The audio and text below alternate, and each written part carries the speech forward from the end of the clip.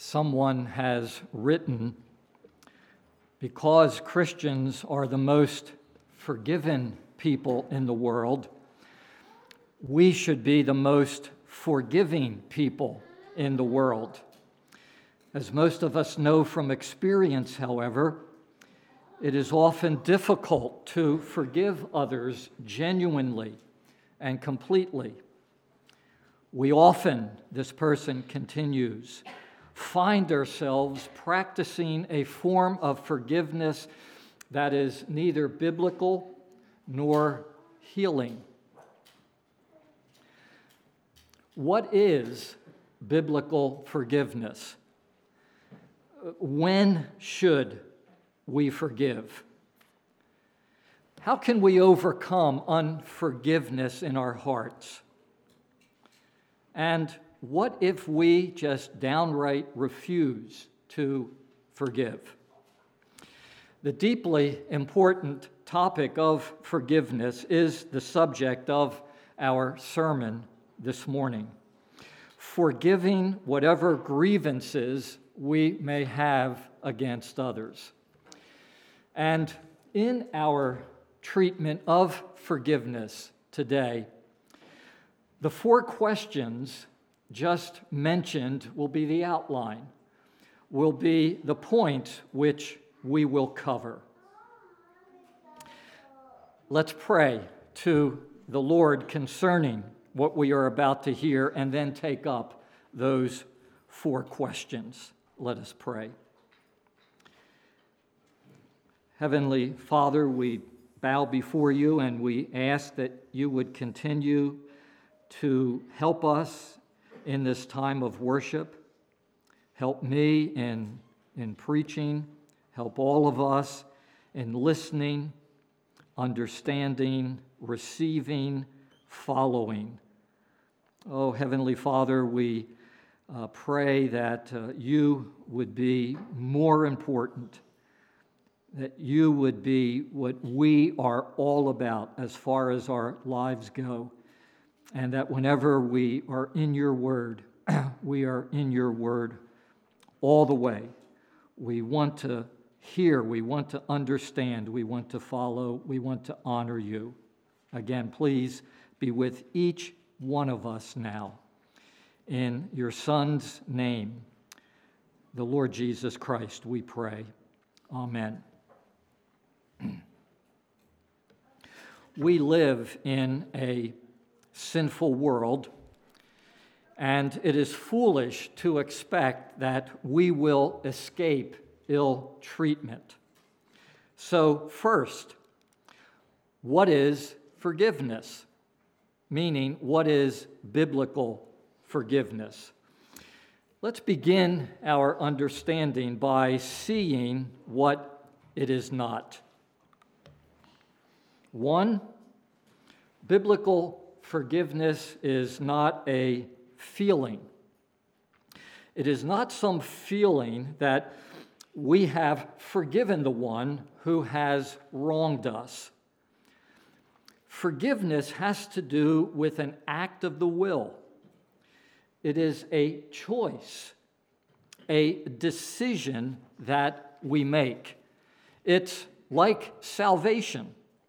Salvation is not a feeling. Salvation comes about through the act of receiving the Savior, Jesus Christ, in faith. Forgiveness, once again, is not a feeling. Two, forgiveness is not forgetting. Quote, to forgive and to forget is a cliche that has cemented those two acts together in the minds of many. Forgiving and forgetting, however, are not synonymous terms. End quote. We may not mentally forget some of the wrongs that have been or will be done against us, but we can still forgive the wrongdoers. The Lord God, because He is all-knowing, knows about the sins of his children, all of our sins, but he has forgiven our sins in Jesus Christ. Then 3, biblical forgiveness is not excusing. It is not excusing one with words like, that's okay, no big thing, nobody's perfect. Doing wrong is not okay. When one does wrong, he or she is responsible. Someone has said forgiveness deals honestly with sin. I don't know how many times I have said to someone who has wronged me, that's okay. No big thing. I should not have done that. I should have said upon repentance, you are forgiven. Well, if biblical forgiveness is not a feeling, not synonymous with forgetting, not excusing, what is it? Just what is biblical forgiveness? It's this. It's a decision to not hold the grievance we have against the one who has offended us. It's a choice to release a person from his or her debt to us.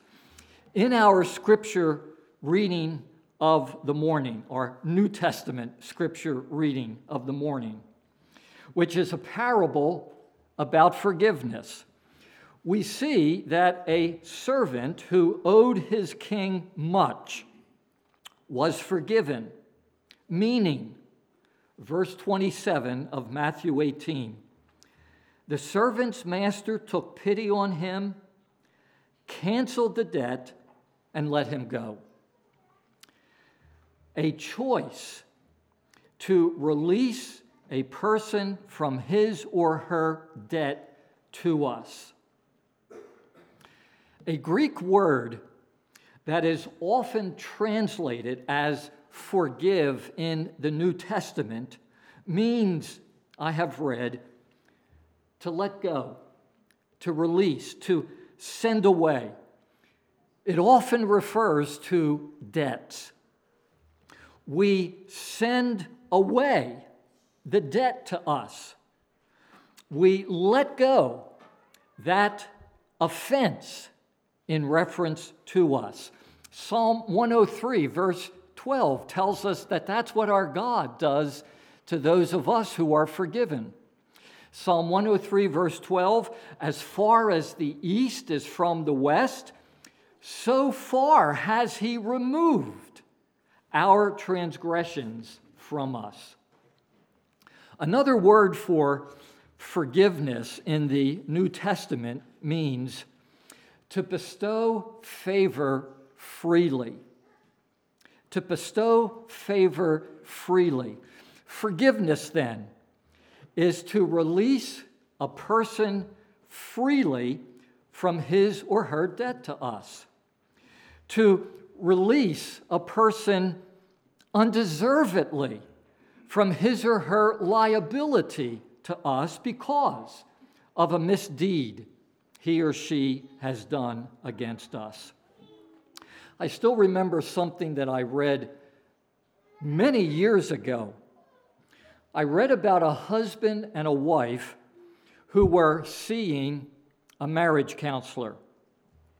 And the wife, on this particular occasion, had something like a thick notepad with her on which she had listed the various wrongs her husband had committed against her. To forgive means to freely cancel the husband's debt, to send away the husband's liability concerning her. The Lord God knows all about us. In a sense, he has a book on each one of us. He has undeservedly canceled the wrongs of his children against him in Jesus Christ. Let me go on just a little more with our first point. I have read some of Ken Sande's book, The Peacemaker. In fact, I'm utilizing this a great deal for our message today. Ken Sande is in our PCA denomination, and he says in The Peacemaker that forgiveness may be described as a decision to make 4 promises. I really want to get into the nitty-gritty of forgiveness. We've been explaining it, but it's still kind of general what we've been saying. So I hope you will try to remember these 4 promises that a person who truly forgives makes in that forgiveness. These promises are good and they're helpful for forgiveness. Here they are. Forgiveness is making and keeping the promises. 1, I will no longer dwell on this incident. 2, I will not bring up this incident again in a negative way and use it against you. Again, we're really looking at what biblical forgiveness is. 3, I will not talk to others about this incident. 4, I will not allow this incident to stand between us. Let me just give those 4 again. They're that important. I will no longer dwell on this sin. I will not bring up this sin again in a negative way and use it against you. I will not talk to others about this sin, and I will not allow this sin to stand between us.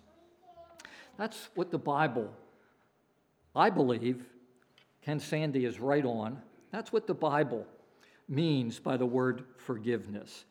And that's what God has promised us. God no longer dwells on our sins. God does not allow our sins to stand between us upon forgiveness.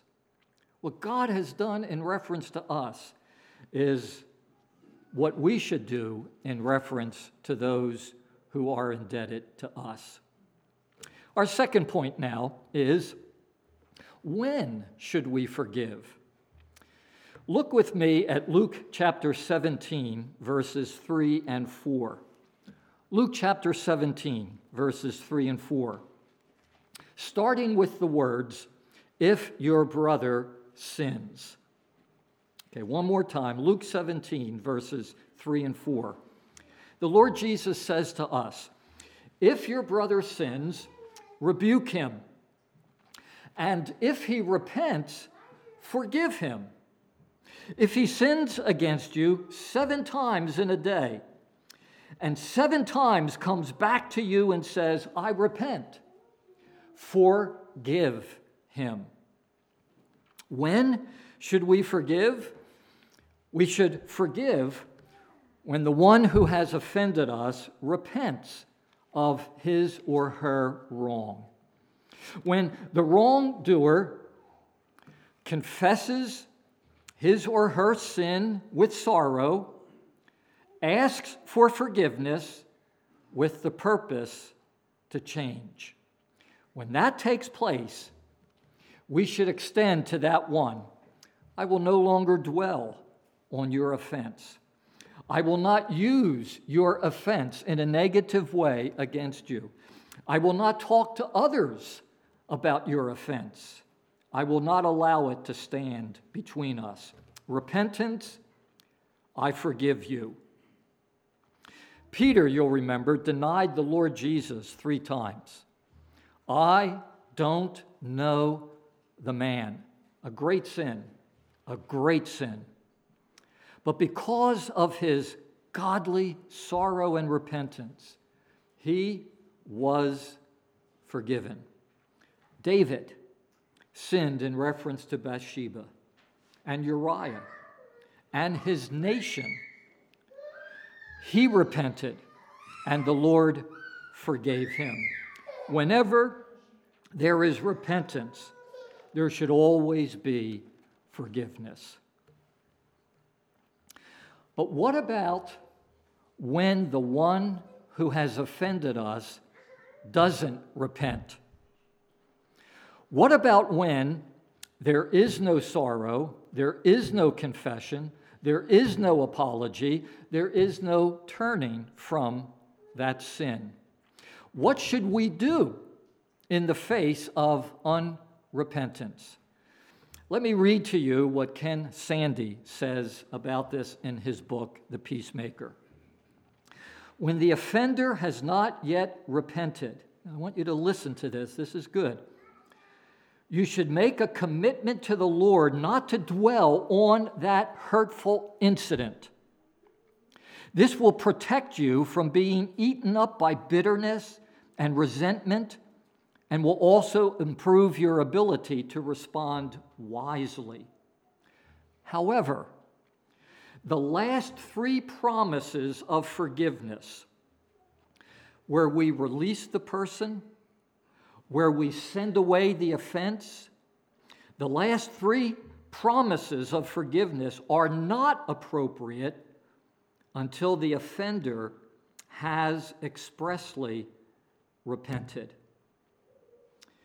Let me repeat this using my own words. First, we must put away the wrong, the going over and over and over of that wrong in our minds. If we don't, that wrong is going to eat us up, it's going to devour us, and we, no doubt, will go on to sin in our attitude toward the offender. But second, for the sake of the offender, for his spiritual and moral good, we should not grant complete forgiveness until that one comes to grips with his or her sin and repents. Notice again Luke chapter 17, verse 3. Luke 17, verse 3. If your brother sins, rebuke him, and if he repents, do you see that word if? And if he repents, forgive him. Also meaning, if he doesn't repent, do not grant that one full forgiveness. He, she has done a wrong. He, she needs to deal with that wrong correctly. Once more, what should we do in the face of unrepentance? We must not give full forgiveness, for repentance should precede full forgiveness. Point 3. How can we deal with unforgiveness in our heart? How can we overcome unforgiveness when there should be forgiveness? Someone once wrote these words: I suffered emotional abuse for all the years I was growing up and into young adulthood until I was married. It was horrible at times. I was constantly criticized for everything I did. I was never encouraged. To this day, I wake up with nightmares. How can I learn to forgive so that I don't feel this anger? Here are three truths to draw on when we are seeking to overcome unforgiveness. Three truths. Number one, know that God always works for good in his children's lives. Always. When someone has wronged us, that incident was not out of God's presence. It was not out of his control. It was not out of his sovereignty. God allowed it for our enrichment. Let's use Joseph once again as an illustration, Joseph of the Old Testament. That's the lesson Joseph of the book of Genesis gives to us. Joseph's brothers greatly wronged him. In fact, the Bible says that they meant evil. They meant evil against him. But as Joseph went on to say in Genesis 50, verse 20, God meant it for good. Know that, quote, God does not allow any pain into our lives that is not an instrument of his grace. You're going through some pain right now in reference to a relationship or something else. God does not allow any pain into our lives that is not an instrument in his hands of his grace. It's number one. Number two, remember how much God has forgiven you. In our scripture reading of the morning, when the king heard that the servant he had released from his huge debt did not do the same with someone who owed him very little, he summoned that servant and said these words to him, verses 32 and 33. You wicked servant, I canceled all that debt of yours because you begged me to. Shouldn't you have had mercy on your fellow servant, just as I had on you? I think of Ephesians 4, verse 32. Be kind and compassionate to one another, forgiving each other, just as in Christ God has forgiven you.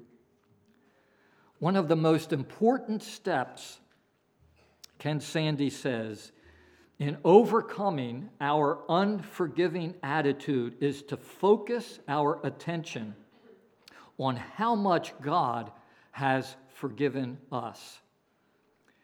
If we are continuing with a heart of unforgiveness, we are behaving as though others' sins against us are more serious than our sins against God. There was a time I was wronged, and I was having difficulty forgiving that person. I was wronged, and I was having trouble sending that away. God, in his grace, had me focus on my sin, his forgiveness, my salvation. And as he had me focus on that and think about that, I found that God worked that forgiveness in my heart that I needed to have for that other person. Think about how much God has forgiven you. And then 3, draw from God's strength. Above all else, the Bible teaches that true forgiveness depends on God's enabling. Quote, if we try to forgive others on our own, we are in for a long and frustrating battle. But if we continually ask for and rely on God's strength, we will find the ability to forgive even the most painful offenses, end quote. And I want to remind us that God gives us that strength. God gives us that grace through Scripture, through prayer, through worship, through fellowship, through the sacraments. Above all else, draw on God's strength. Let me end that point in this way. Is there someone who has hurt you and you have not forgiven that one? A parent, a child, a former best friend, someone who has hurt you deeply. If your brother repents, forgive him. God always works for good in his children's lives. Remember how much God has forgiven you. What has happened to you is nothing compared to what you've done to God. And draw on God's strength. Last, what if we will not forgive? What if we just will not forgive? What if we refuse to release a repentant person from his or her wrong? Here's the answer. God will not forgive us. God will not forgive us of our wrongs. We should not expect God's release concerning our sins. Look with me at verses 32 through 35 of Matthew 18, going back to the parable. Matthew 18, starting at verse 32. Then the master called the servant in. "You wicked servant," he said, "I canceled all that debt of yours because you begged me to. Shouldn't you have had mercy on your fellow servant just as I had on you?" In anger, his master turned him over to the jailers until he should pay back all he owed. This is how my heavenly Father will treat each of you unless you forgive your brother from your heart. R.C. Sproul has made this comment on the verses that I've just read to you. If someone offends you and then apologizes, and you withhold your forgiveness, you need to change your ways. If you do not, there is a jail cell waiting for you. In the Lord's Prayer, we pray, "And forgive us our debts as we have forgiven our debtors."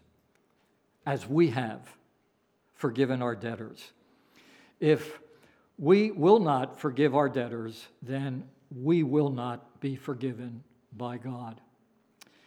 And my friend, if that is where you are, you're sitting here right now and you know that you have not forgiven one or more people. If that is where you are, you need to ask God to change your heart. Most likely, you need to ask God to give you a new heart. I say a new heart because most likely you're not a true Christian. You're not a true believer. I'm not trying to say forgiveness is easy. I'm not trying to say we just snap it out when we're wronged. But I am trying to say what the Bible says, and that is, if we do not forgive, then we will not be forgiven. And if we stay that way, most likely we have never gone to the Lord Jesus Christ and become a Christian. Ask God to change your heart and to lead you to forgive, even as you have been forgiven if you're a Christian. Let's pray.